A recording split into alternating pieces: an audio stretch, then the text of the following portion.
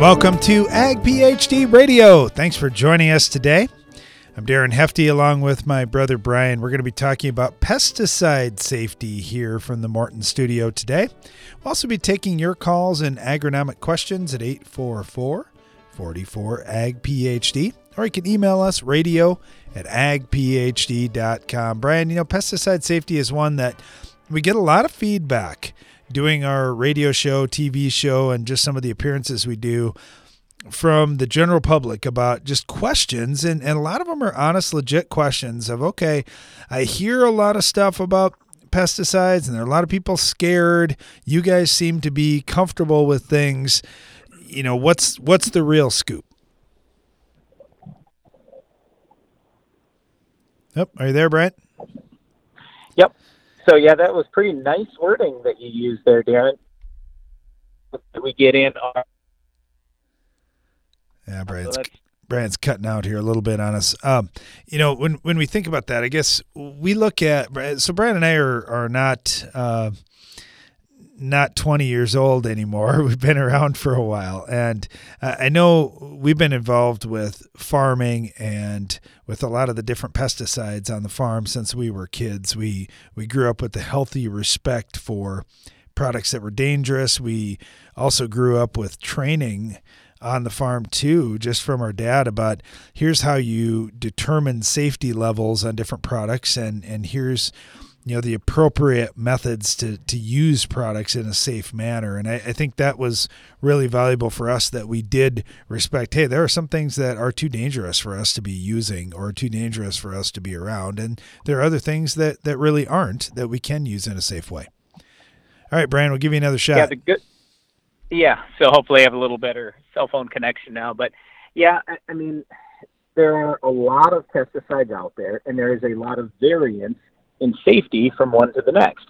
And I think what many people forget is there are a lot of natural pesticides. I mean, I think about, like, the chrysanthemum flower, that it has the ability to kill insects. And, I mean, most everybody I talk to is like, what? No. Yes. And that's where the pyrethroid chemistry of insecticides came from. So it's the chrysanthemum flower. And I think about the callistemon tree creating what is now known as Callisto herbicide. Well, there's so many things now that are natural. So a lot of the really dangerous stuff has been pulled from the market. A lot of those things were older, and we were much more concerned then. I'm not saying we shouldn't be concerned always about anything, but I'm just saying what we have today to work with on the farm is so much better than just a generation ago. That part's exciting to me. Well, it's been fun, too, over the years, Brian, to get to meet a lot of the people doing the research on this from really around the world.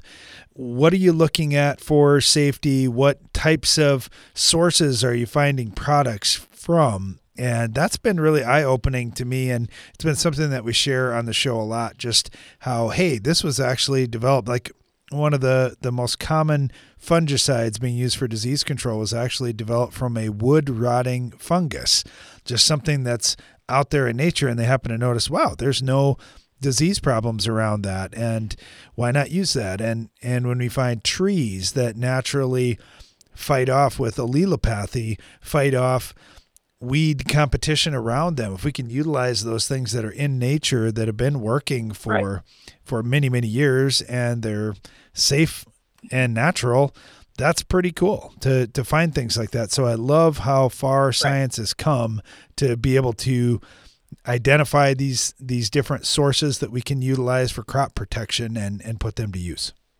Right. Now, let's talk about one of my least favorite words in simply how it's now used, sustainability. People want to talk about sustainability, and all of a sudden sustainability is synonymous with you can't use pesticides or fertilizer or biotechnology of any kind. And I'm going, wait a second here. It seems very sustainable to me right now to use many of these, what we consider relatively safe pesticides out there. We're producing way more yield. We're getting way bigger roots, which means then we have way healthier soil. So I don't think that those two things should be synonymous. And I'm not saying we want to go dumping, thousands of pounds of pesticides per acre, but to use a few ounces of pesticide per acre per year is not a big deal for a lot of the products that we're using. And that's way more sustainable than suffering massive yield hits. And, to take that one step further, what a lot of people don't realize is if a plant is under stress, it produces more natural carcinogens. That's a proven fact. Same basic thing happens in the human body. That's why your doctor tells you all the time, hey, reduce your stress. You're going to be a lot healthier. It's the exact same thing with plants. So if you don't get the weeds, the insects, and the diseases under control somehow, some way, then your plant is under more stress. It absolutely will produce more natural carcinogens. That's a proven fact.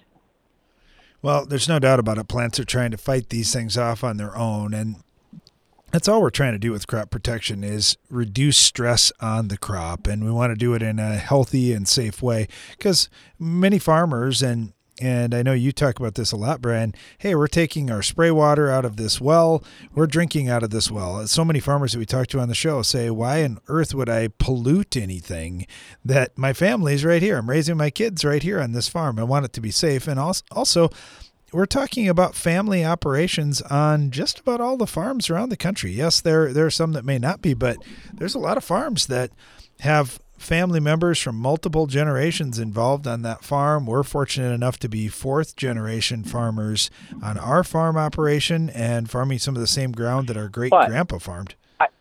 Yes, I agree with you, Darren. But the thing is, people say, well, it's all these corporations that are farming the ground. Well, yeah, they're farm family corporations. Just like our own farm, we have an LLC set up. Because there's no lawyer in the world you talk to that's going to tell you, oh, just do a simple partnership with each person in your family. They always will tell you, set up an LLC or an S Corp or something like that. So technically it's a corporation, but it's still our family. All right, we're going to talk about pesticide safety on our show today and also answer your calls and agronomic questions at 844-44-AG-PhD. We'll be right back.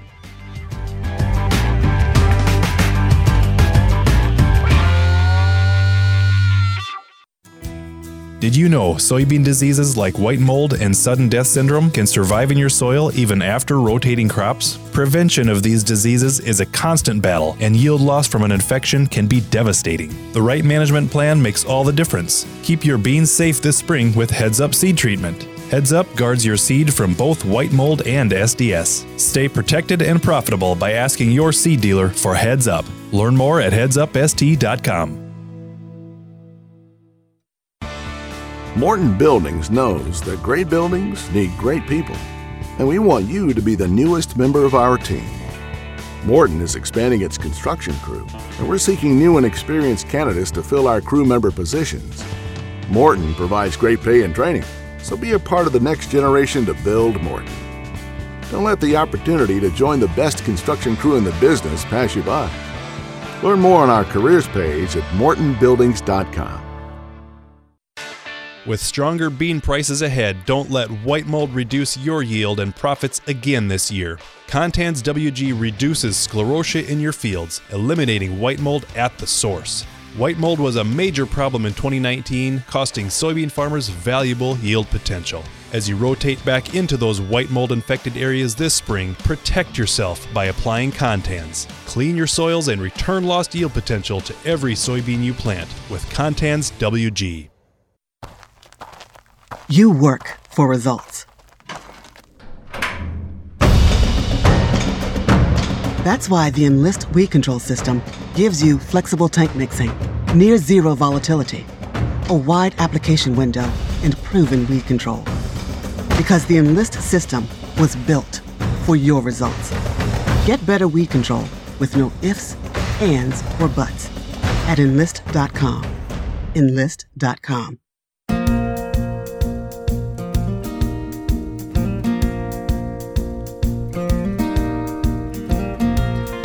Welcome back. You're listening to Ag PhD Radio. Thanks for joining us today. We're talking about safety on today's show, talking about pesticide safety. But as we get into spring planting and spring tillage, spring fertilizer work, I mean, you can put spring in front of almost everything that happens on the farm because, man, it is a very busy time. This next month is going to be a lot of activity going on across all the farming regions. And it's real happy to have Isaiah with us right now as a farmer, but also a state trooper, just to talk to us a little bit about some of the things that he keeps in mind for safety and just some tips for you heading into the spring. Isaiah, thanks for joining us. Yeah, thanks for having me, Darren. You know, okay, you farm too, and I love this. So, and we have so many farmers that have to wear multiple hats, whether it's, well, I also have a livestock operation and I have crop farming, or maybe I have a full-time job like you do, and I've got a farm. So that means you're working a lot of weekends, you're working a lot of nights, you're burning both ends here of the candle. So talk to us about how you make sure that you stay safe on your farm operation, and then just some other tips you've got seeing a lot of other farmers out there. Well, a couple of things that I like to look at, first of all, is not even equipment related, but making sure that you're getting enough rest. And that's a challenge. I know when it's raining now, and we had a couple beautiful days leading up to this rain, there was a lot of guys pushing to get some things done. But just making sure that you're getting enough rest, because if we're fatigued, we don't make good decisions. Our reaction time slows down even more. And you know, when you're driving on the road, whether you're operating machinery, operating a vehicle, that's when accidents can happen, is when we aren't as sharp as we should be mentally. And then the next thing is from the farm operations, just making sure my equipment is in order. And a couple of the things that that I always look at is the flashers on the equipment. And the newer equipment comes pretty well set up with the warning beacons and the different flashers that are highly visible. But some of that older equipment has that older technology on there. And one thing that I did on with my farm, some of the older equipment that I run, is I upgraded all of that stuff to LED flashers. They're just brighter, more visible, and doing more than just what the bare minimum requirement would be. To make sure that I'm seen if I myself, or if I have somebody operating that machinery on the roadway. You know, just working around equipment too at night, Isaiah, I know for us with our grain cart in the fall at harvest time, just adding those LED lights on there, it was a lot safer for us just working around in the field too with that kind of lighting. Yeah, that technology has come a long ways from the old halogen bulbs that were on my 1972 4020 when I put the when I put the LEDs on there. Boy, I could really see. Hey, now don't get me wrong, Isaiah. I'm all for having stuff being original equipment and well taken care of. I'm all for that. But when there are safety upgrades like this that make it so much more easy to work around and safer as you're heading down the road, I'm all for it. I agree completely, because we do a lot of work after dark. Yeah, absolutely. So, and mainly when our biggest problem is with public safety is when we have to transport that machinery down the road, and that's where those extra flashers, adding a beacon on top of the equipment, of a strobe or some sort, can help with that visibility, so that the motorists who maybe aren't paying as close of attention as they should be, maybe that catches their attention, so that we can avoid a collision. We already had one so far this spring in Minnesota, where we had a collision involving a farm tractor, where unfortunately somebody died. So we have to keep safety on the forefront, because you just never know. You got to do everything you can to make sure that that you're minimizing your risk out there. Yeah, Isaiah knows what he's talking about here. We're talking to Isaiah. He's a farmer and also a state trooper in Minnesota. Isaiah, thank you so much. We really appreciate what you do. We really appreciate that you're working to keep us all safe out there on the roads. So have a safe spring, and thanks for your help. Yeah, thank you, and have a great and safe spring. Bet. We really appreciate that. Let's head over to Ohio. We've got Marianne Rose with us with Ohio State University to talk a little about pesticide safety too. Marianne, thanks for joining us. Well, thank you. I'm glad to be here. You know, I feel pretty fortunate to have Isaiah on to talk about just safety on the roads and some things that we can do. But I think about all the pesticides that we're using out in the field, all the folks that are transporting those to and from fields and from dealerships. There's certainly some things we got to keep in mind. Well, most definitely. Paying attention to security of the pesticides, making sure they're not rolling around the back of your truck. So when you mention transportation, that's a very important point with pesticides. Yeah, you mentioned the just securing them down, the strapping and so forth, and whether we're hauling seed or ag chem or any supplies out to the field. This is one thing that I notice, and I've been around this since I was a kid, and I remember when my dad first trusted me to drive the pickup and haul some things here and there, and he would always talk to me about that. Strap it down. And I know I would try to cut some corners because, hey, it's more work and it takes more time and we're in a big hurry. But he would always say, look, all you have to do is have one accident out there and all your 5 minutes of time here and there, you're going to forget about those 5 minutes that you saved because something went wrong. Absolutely. And, if you have it back in your truck and you take off for lunch, you got to think about the liability issues too. You don't want to leave pesticides in the back of a truck unsupervised.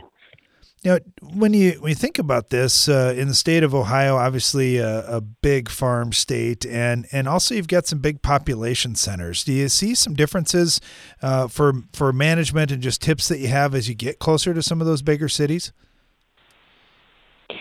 You mean with respect to drift? Well, you've got drift concerns, and you also mentioned just even having pesticides in the back of the truck that's probably sitting at the edge of the field, those kinds of things.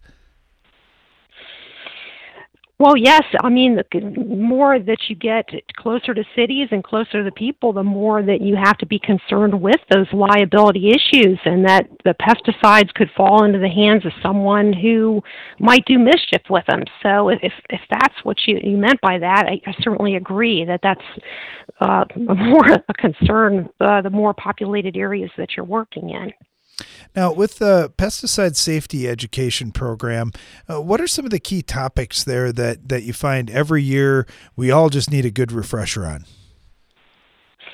Okay, well, starting at the top, the two most basic things I always finish just about every presentation with is that you just have to read the pesticide label and follow the pesticide label. I mean, those are the two most basic pieces of advice. And I know looking at a 40-page label, some of those ag labels are really long. It can be quite daunting.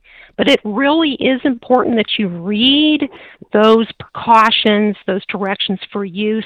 Now, if it is 40 pages, maybe 30 of those are 40 different crops. You may not have to read information about every crop. You need to read the directions for use for your crop. But you also absolutely have to read the other sections of the pesticide label. So don't skimp, read the label. You know, that's a great tip. Yeah, and then you have to wear the personal protective equipment that's required on that pesticide label. And for ag products, some people are going to groan when they hear this, but for conventional ag pesticides, that's going to start with a long sleeve shirt, long pants, shoes, and socks. Yes, and it doesn't seem like you're asking for a lot there, but I know, again, here's people trying to cut corners and save time. My dad always talked to us about it this way, Marianne. He said the dose makes the poison on so many of these things, and he said, just think about it. You're handling this stuff all day for several days. This isn't just a one-time exposure, and you're out there working, you're sweating, all these kinds of things. You're maybe away from a place where you can wash your hands really good, but you got to be smart. You got to wear gloves. You got to wear goggles where you need to because stuff's blowing around out in the field too, especially if you're working with some of the dry products. We're talking with Marianne Rose here with Ohio State University. Great tips. Read the pesticide label. Follow that label. Certainly wear the personal protective equipment as well as required. Marianne, thank you so much. Really appreciate the refresher, and thanks for what you do. Well, thank you. It was a pleasure. Yeah, it was for us as well. We're talking about pesticide safety on our show today. Super, super important topic. We'll be right back after this.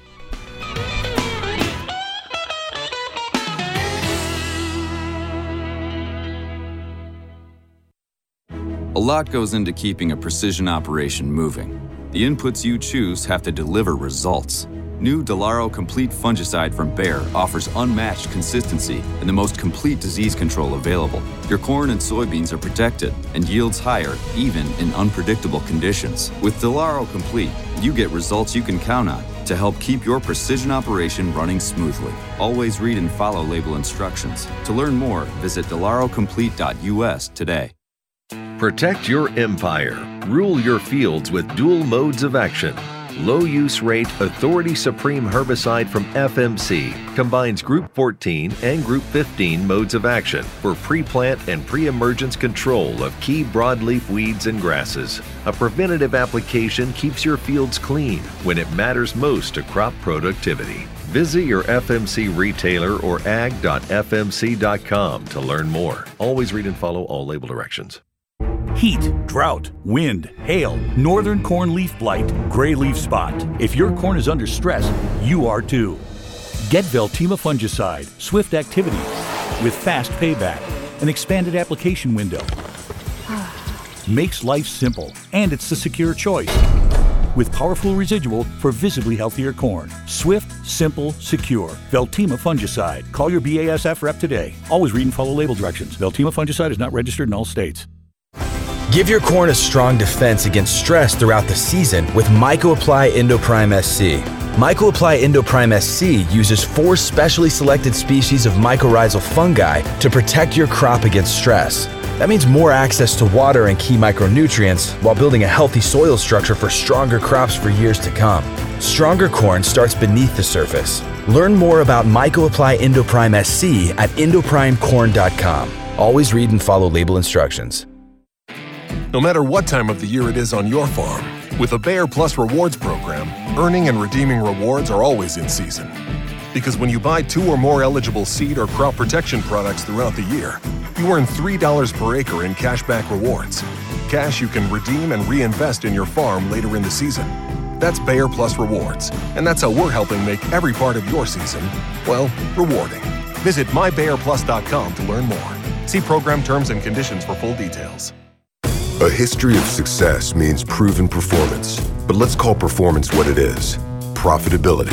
And boosting yours, no matter what the season brings, is the goal of DeKalb brand corn. Backed by exclusive genetics, whole farm solutions, and unmatched dealer support. Let nothing shake your perseverance. Ask your dealer how DeKalb brand corn can help you realize a future of performance. Always read and follow IRM where applicable, grain marketing and all other stewardship practices and pesticide label directions.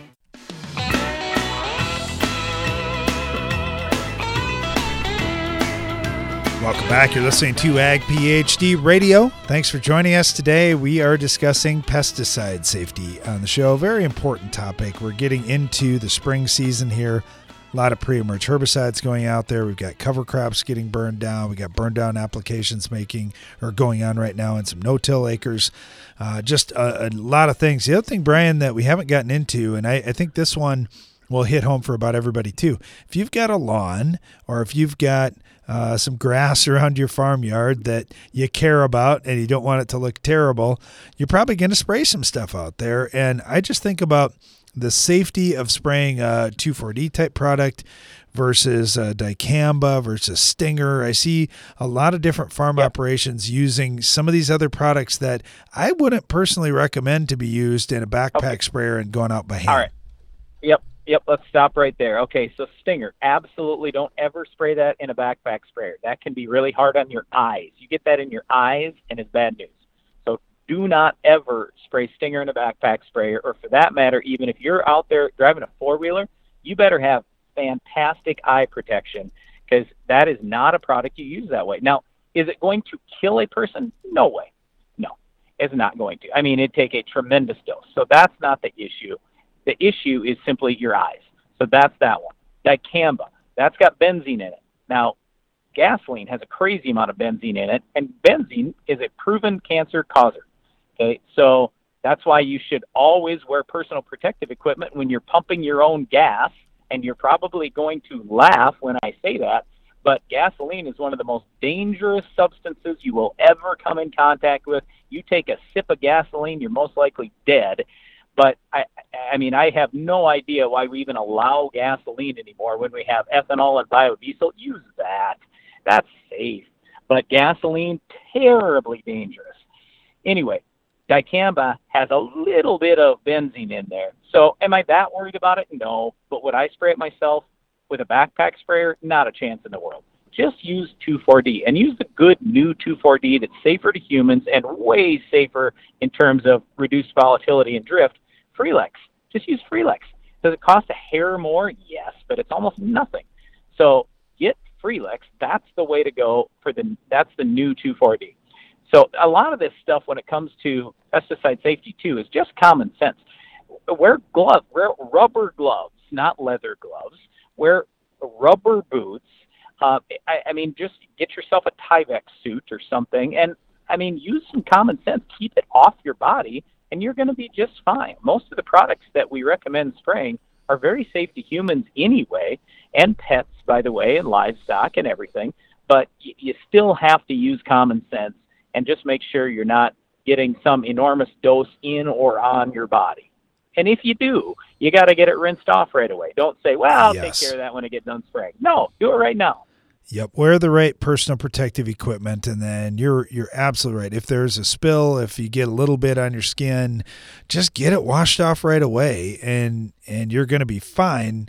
It's just, yeah, if you're out in the middle of a field and you say, it's inconvenient, most new sprayers now have got a small tank of clean water as well. So you've got an option there just in case there's ever a problem. The other thing, Brian, I think about, so spraying lawns is a big one. The other one is grain bins.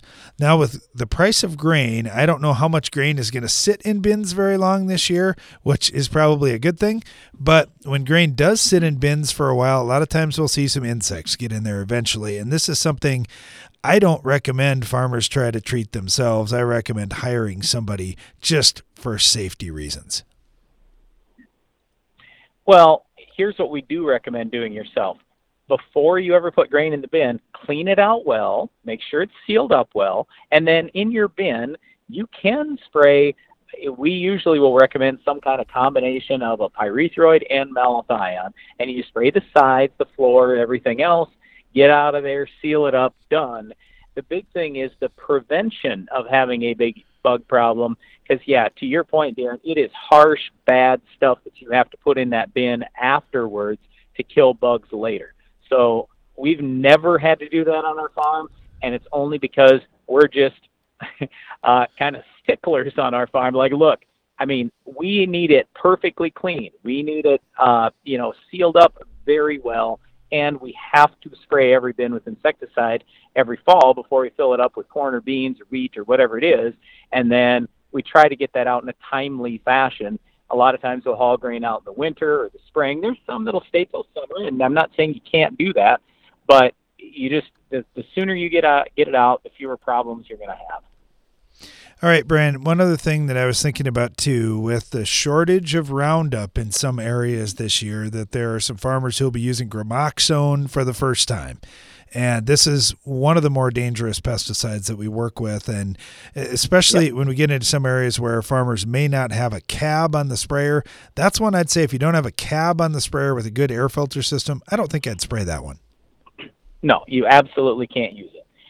There are new laws governing Gramoxone. You have to, and all paraquats, you have to use a closed handling system, and you have to stay away from the stuff. Because, yeah, it's similar in toxicity to what gasoline is. So, again, people, I still don't get it, will pump gasoline in their car with their bare hands and not even think about it, and then they go eat food. And, I mean, that's terrible for you. So, Gramoxone, basically same thing. So just stay away from it. Oh, and by the way, you mentioned the Roundup shortage or glyphosate shortage in general, and there is. It's tight, but we've got the same thing with Liberty and glufosinate happening too. So if you haven't picked up your Roundup, you haven't picked up your Liberty or the generics, I'd go get them today. Go get them today. They're going to run out. And there are a lot of things. I mean, you're seeing it all through the world There are just products where, oh, we've always had that, and then all of a sudden it runs out. And you go, in the world, how can I not get a sheet of plywood? How do I not get a 2x4 or, some a doorknob or whatever else? It's kind of crazy times, and this will all straighten out. It's mainly logistical issues. Once they get these logistical things solved in the next maybe 2-3 months, we'll be back to pretty good shape again. But in the meantime, we got to raise a crop.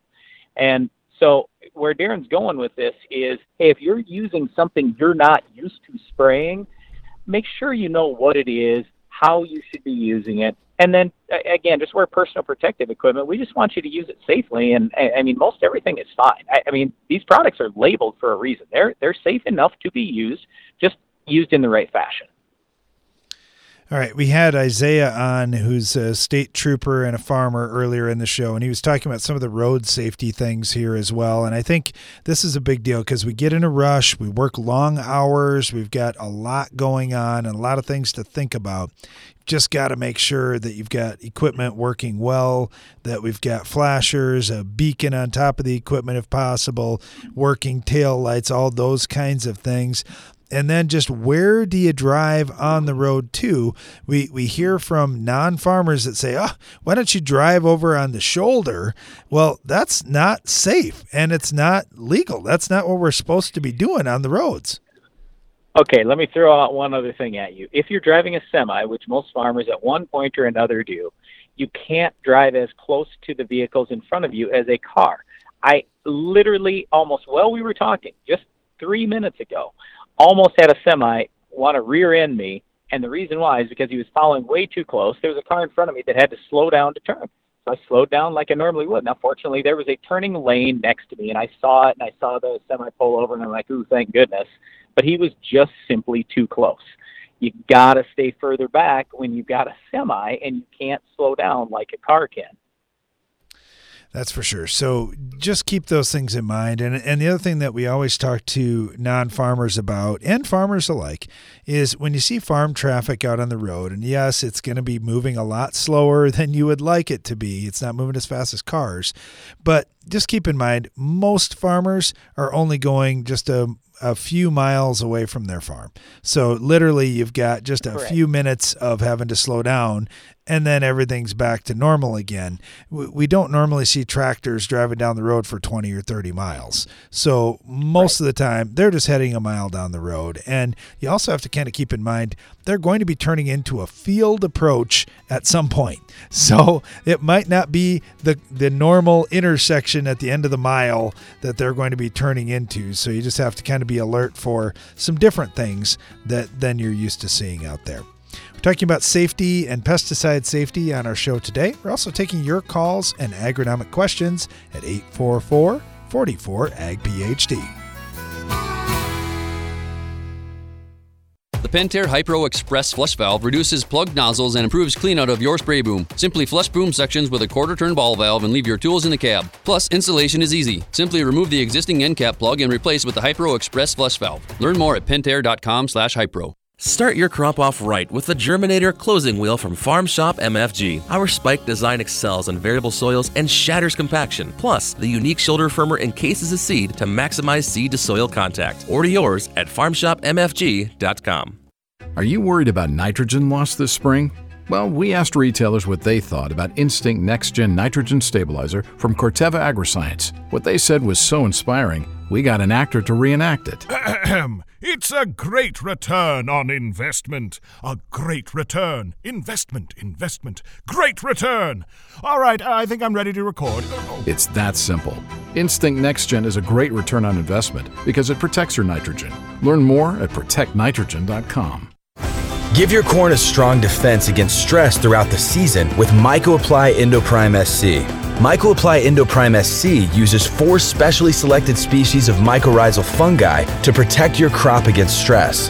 That means more access to water and key micronutrients while building a healthy soil structure for stronger crops for years to come. Stronger corn starts beneath the surface. Learn more about MycoApply Endoprime SC at endoprimecorn.com. Always read and follow label instructions. Precision crop nutrition pays. And AgroLiquid has precisely what it takes to help you succeed. The right products plus the right expertise to give you guidance based on your soils, your fields, and your goals. While our clean, seed-safe formulations and lower application rates make planter fertilizer easier than ever. AgroLiquid. Apply less. Expect more. Find a retailer at agroliquid.com. Customer service goes a long way when trying something new. Ryan Shaw from Michigan shares how Soil Warrior helped him transition to strip tillage in his operation. The Soil Warrior guys, they are amazing to work with. They made this jump in this transition extremely painless. One question that I get all the time is, how is the service and everything? And I said, well, actually, I get better service from them than I typically do my dealers uptown. They're just amazing. More info at soilwarrior.com. As a little girl, I always wanted to run the combine because it meant I was helping Dad. And Dad always said farmers are helpers. I'm teaching that to my daughters, that farmers help our family, our neighbors, and our community. It's what I do at work. I help farmers get the equipment they need. My name is Kim. I'm a farmer, and I work for Case IH. Case IH, built by farmers.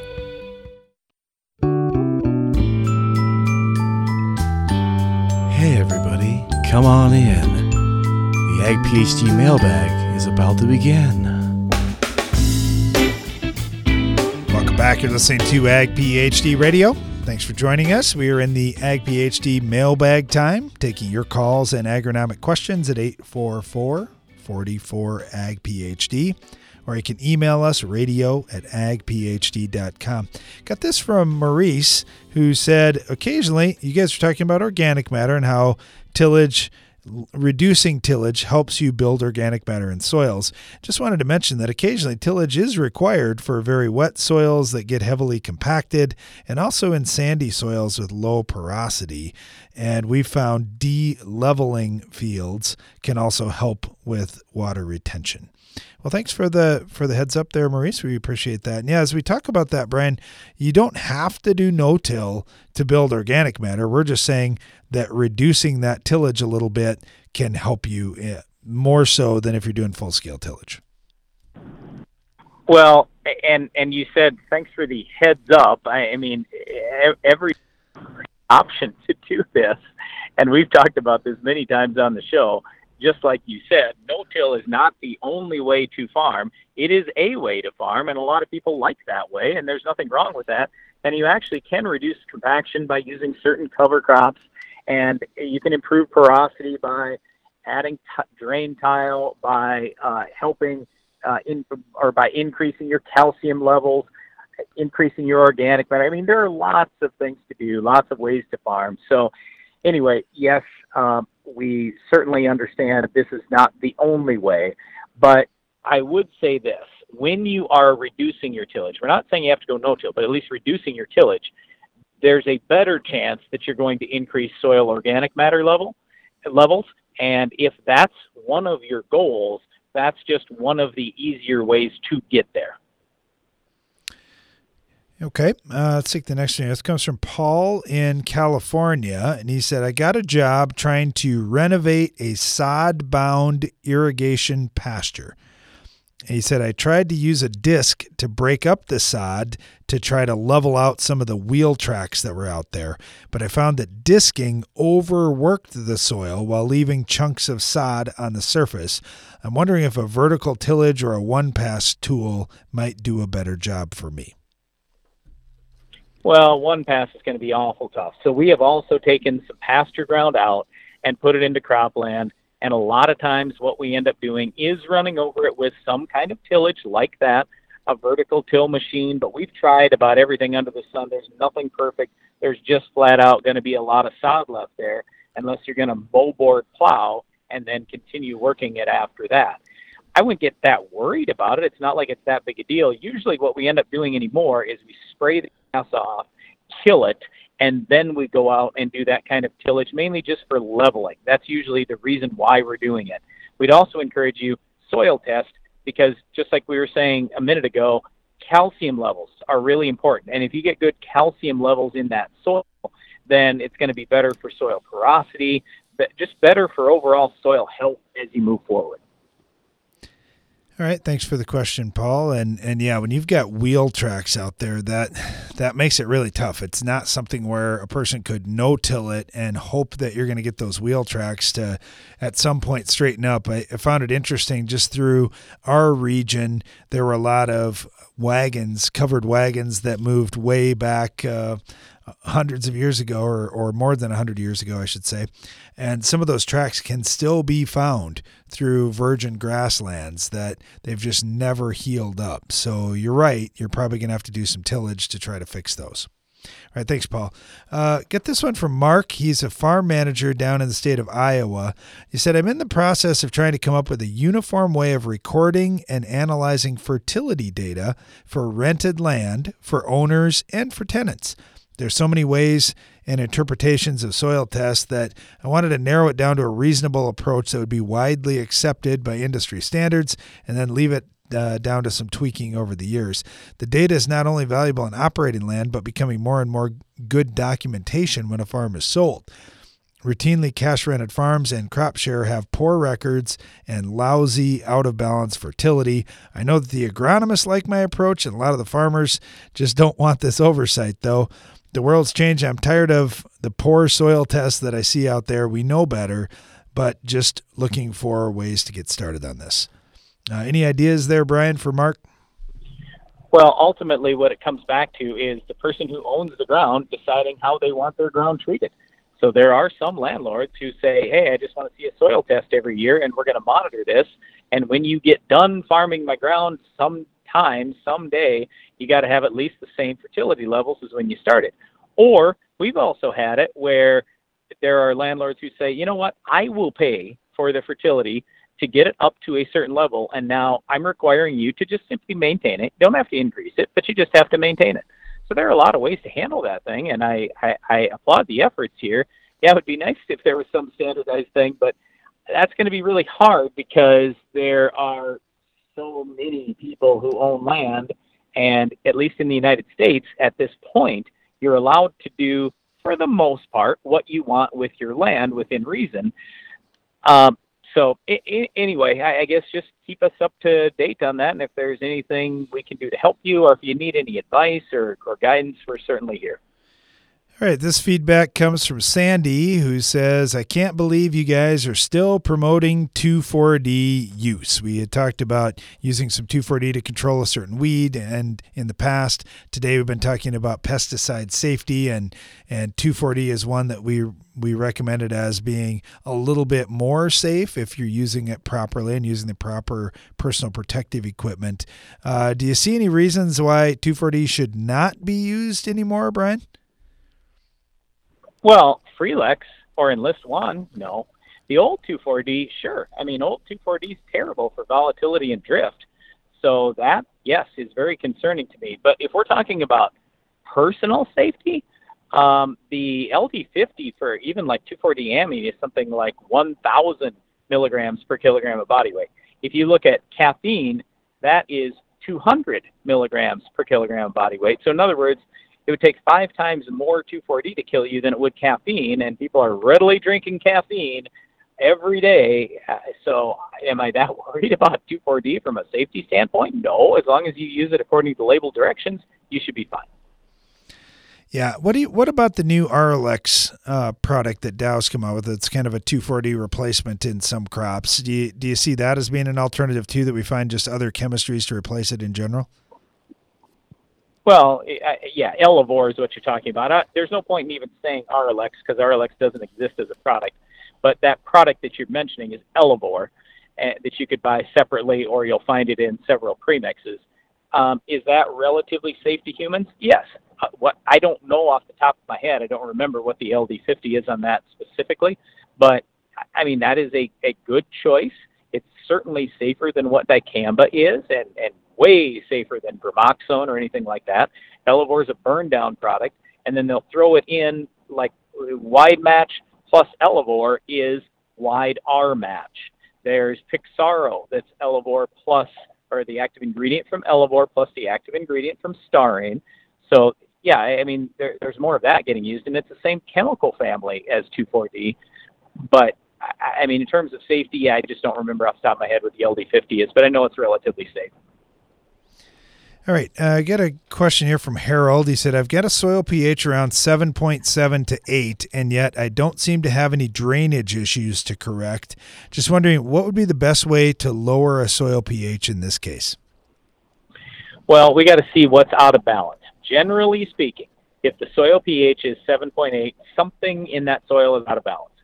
So maybe the sodium's too high, maybe the magnesium is too high. I mean, maybe something else is too low. We'd really like to look at your soil test. A lot of times for us, when we've had high pH, it has been drainage, but then the other thing is our potassium's been too low, our sulfur's been too low, our magnesium maybe has been too high, and so we've had to put some calcium out there, some sulfur, and some potassium and some other nutrients. And once you start doing that, over a longer period of time, your pH will start to correct itself. Yeah, soil pH is just an indicator of the balance of nutrients out in your soil. And you're right, you may not have a drainage issue. You may have one nutrient or another that's just in high amounts or not nearly enough. So if you want to send us a full soil test, we'd gladly take a look. Thanks, Harold. Stay tuned. We'll be right back. Weather or not, relentless control is what you get with Anthem Max herbicide from FMC. Protect your season from tough broadleaf weeds and grasses with dual modes of action and overlapping residuals that also minimize resistance. With an easy-to-take mix formulation and wide application window, Anthem Max herbicide is ready when you are. Visit your FMC retailer or ag.fmc.com to learn more. Always read and follow all label directions. AgroLiquid is precision crop nutrition. That means being committed to product performance, to research and field testing, and to superior agronomics. Most of all, AgroLiquid is committed to delivering precisely the right nutrition in the right way, including seed-safe planter plus side dress applications and foliar applications with low burn risk. AgroLiquid. Apply less, expect more. Find a retailer at agroliquid.com. Revitec fungicide from BASF has been specifically developed for the selective soybean grower who doesn't compromise. If you think good is good enough, if you're okay with just achieving rather than overachieving, if average is your goal, this is not the fungicide for you.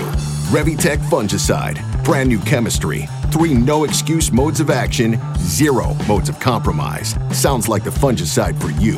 Revitec fungicide from BASF. That's smart. Always read and follow label directions. Wherever you go, whatever you're doing, whenever you want.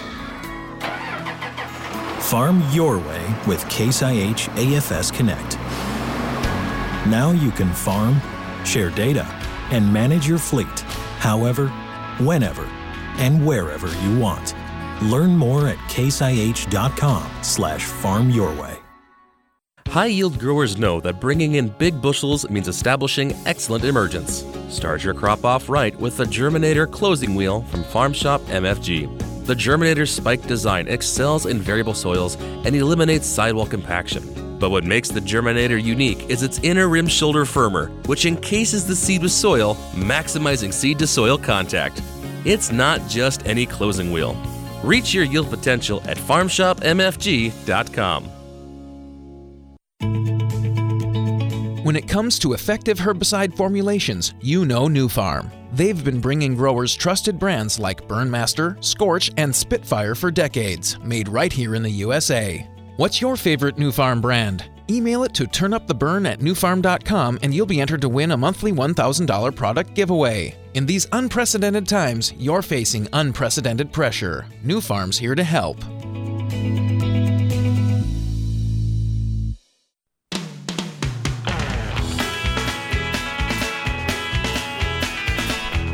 Welcome back. You're listening to Ag PhD Radio, right in the middle of the Ag PhD mailbag time, taking your calls and agronomic questions at 844-44-AG-PhD. You can also email us, radio@agphd.com. Got this email from Guy in Hawaii. He said, our cation exchange capacity last year tested at 3.2. So really light soil. He said our year-to-date rainfall for 2021 is already past 90 inches. We're on track for a 300-inch rainfall year in Hawaii. Our average is about 160 inches of rain per year.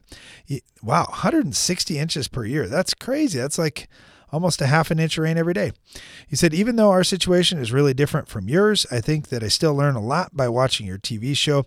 My fertilizer strategy is to use a small amount of fertilizer often. Since our soil can't hold much with that 3.2 cation exchange capacity, my plan is to have our trees, which are growing macadamia nuts, be the reservoir for nutrients, sort of like in the rainforest. So thanks for providing me the weekly dose of things to think about. Hey, thanks, Guy. We really appreciate that. That's, you're absolutely right. There's a lot of different soils and a lot of different climate conditions as you travel around, and you just have to make the adjustments to have a successful crop and also have a positive impact on the environment around you. All right, got a question here that came in from Will in North Carolina. He said, first of all, thanks for answering my question a month or two ago about fescue grass fertilization. I did some soil testing. It came back with low sulfur. I bought and applied the sulfur, and now that crop looks fantastic. Awesome. Well, that's great to hear, Will. We really appreciate the feedback. He said, I've got another question for you now regarding pre-emerge grass and broadleaf weeds in ornamental beds. I'm planting annual color flowers, and I'm interested in using a yellow like trifluralin and also using isoxaben, otherwise known as Snapshot or Gallery, that's used in the turf industry. He said, I've had instances of breakthrough where chickweed, henbit, and other weeds destroyed my pretty flower areas. So for the summer, I want to keep these weeds out. If you use these pre's, would you till them in? I have a great fungicide, fertility, and humic/biological program as well, and I only want to feed the flowers, not more weeds. Hey, thanks, Will. We really appreciate that. Trifluralin is one, Brian, that gets used a lot. It's also known as preen, and I get messages from a lot of gardeners asking about preen or the active ingredient trifluralin. We use that in soybean fields and have since we were kids. Real popular chemistry. And you're right, that does have to get tilled in, Will, to work the best because it has a high vapor pressure. Now, granted, you're using those granules. That helps. In a small area. Yeah, if you're in a small area, you don't necessarily have to because you could water it immediately. So unless you're going to put, let's say, an inch or two of water on it immediately, then yes, it would have to be tilled in. But I mean, the reason why we say in a field you have to till it in is because you can't control when you're going out and spraying 1,000 acres. I mean, are you really going to do that in 10 minutes like you could in this little spot and then immediately water it in? No, that's never going to happen. So with a garden, I would look at it a little bit differently. But yes, I mean, tillage is great. It's just you could, with enough water and immediate water, be okay that way too. All right, thanks for the question. I got this one from WW, who was looking at our soils, and we were talking about side dressing and putting on nitrogen in this particular YouTube segment that he was watching. But he mentions, wow, black soil, how many tons of biochar were added to that soil? I don't know if you're serious or kidding us on that question. We have not added any biochar. That's what soil looks like here. But we get a lot of questions about that, Brian, with the color of soil. It certainly varies as we travel around the United States and as we travel around the world. We see different colors of soil. I know as we build up organic matter in our soils, they get darker. And that's one thing that we do see here. So it's something that we've been working on for really our whole lives, trying to build up the organic matter in our soil so there would be more of a home for microbes in the soil, better holding capacity for water and nutrients. It's just been a really good thing on our farm. Okay, but I think that's a little bit generous. We haven't been working on this our whole lives. We've really only been working on it probably the last 15 years. So I don't never know. A discussion when our I don't know that I'd say that, Brian. I would say that since the 1990s. I'd say since the 1990s we've been working. Yes, as long as we've been able to make decisions on the farm. So certainly in the 1990s, we made big changes to our tillage program and those types of things. So it's been longer than you think. Well, maybe. But all I'm getting at here is, like, when we were growing up on the farm, organic matter was not really a topic. Healthy soils was not really a topic. I mean, it was, hey, we got to kill the weeds. We got to kill the weeds. We have to leave a good seedbed. Those were the much bigger factors. So, and I think that's just, as farmers as a whole have been looking at that, more focused on that lately, because we see the benefits to organic matter. Honestly, I don't really care what color my soil is. I just want it to be very productive and healthy. But to your point, yes, the more organic matter you have, typically the darker the soil. Okay, got a question here from Brandon in Ohio. He said, I've got some new ground that I've been farming for the last couple of years, and it's getting taken over by autumn olives, or a species fairly similar to Russian olives. He said it's an invasive species here in Ohio. Those trees can grow over 30 feet tall if left unattended. I've been able to eradicate most of the autumn olive population by doing heavy tillage, but then I'm left with massive rip balls in the field to pick up. Just wondering, are there any herbicides that kill these olive trees? I've got 100 acres left to clean up, and this ground I intend to use for a corn and soybean rotation. All right. First of all, Brandon, a lot of the products that get used to kill trees are used in pasture ground and not necessarily in corn and soybean ground. And soybeans tend to be pretty intolerant to some of those herbicides, like Tordon, for example. It lasts a long time in the soil. It's very hard at broadleaf. Spike, chaparral. Yeah, I mean, there are a bunch of herbicides that do get used, but none of those can be used in soybeans. So what about things like Remedy in that type of rotation? Or what if instead of that corn-soybean rotation, we went to a corn-wheat rotation for a few years? What would you think of that? I don't remember what the plant back is with Remedy Ultra, but that has virtually no residual. So yes, that would certainly be an option. So let's say it was fall, or very early spring. Could you do something then? Yes. I mean, what you said a minute ago was we don't typically see trees out in crop fields. We don't. All we see is the tiny little seedlings, and that's where we're doing takes care of that. Or even just spraying a normal Roundup application, you'll knock the leaves off. You won't necessarily kill the tree, but at least the tree doesn't get any further. And then when you go to your tillage at some point, then that cleans them up. So we don't typically talk about that out in crop ground, but yes, there are crops that Tordon would be labeled on, so you could potentially do that. So usually we're talking about some kind of grass crop. Yeah, and the way it sounds too, just from the way the question was worded there, Brandon, that you may have broken up some old pasture ground or something like that and are starting to farm it. So I certainly get it. You're going to have some unusual weeds there for a while until you get into that regular rotation.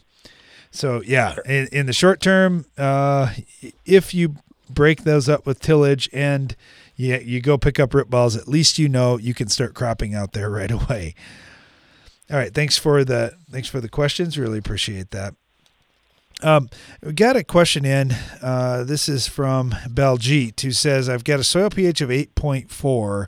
My phosphorus is at 22 parts per million. I'm growing wheat and cotton. Just wondering, in a high pH soil, talk to me about phosphorus. Is that phosphorus available to me? And what would you need to know in order to make a recommendation? Well, that's usually where we talk more about products like Avail that can keep the phosphorus available longer. But, one of the big ways you overcome it is just by putting on a whole bunch more phosphorus. That's a low level of phosphorus right now. And then you also want to look at what is what is not in balance in your soil that's causing that pH to go so high. So if you want to send us your soil test, we could probably give you a little better answer. Yeah, thanks, Baljeet. Really appreciate that, and appreciate your interest. We definitely would love to help you. We need to see a complete soil analysis to try to figure out why is that soil pH high. And in a lot of cases, what's going to get tied up is already tied up, but you can overcome some of that by banding nutrients close to the row in a row crop like cotton, for example, to try to keep that phosphorus a little bit more concentrated so the root system has a better chance to come in contact with it.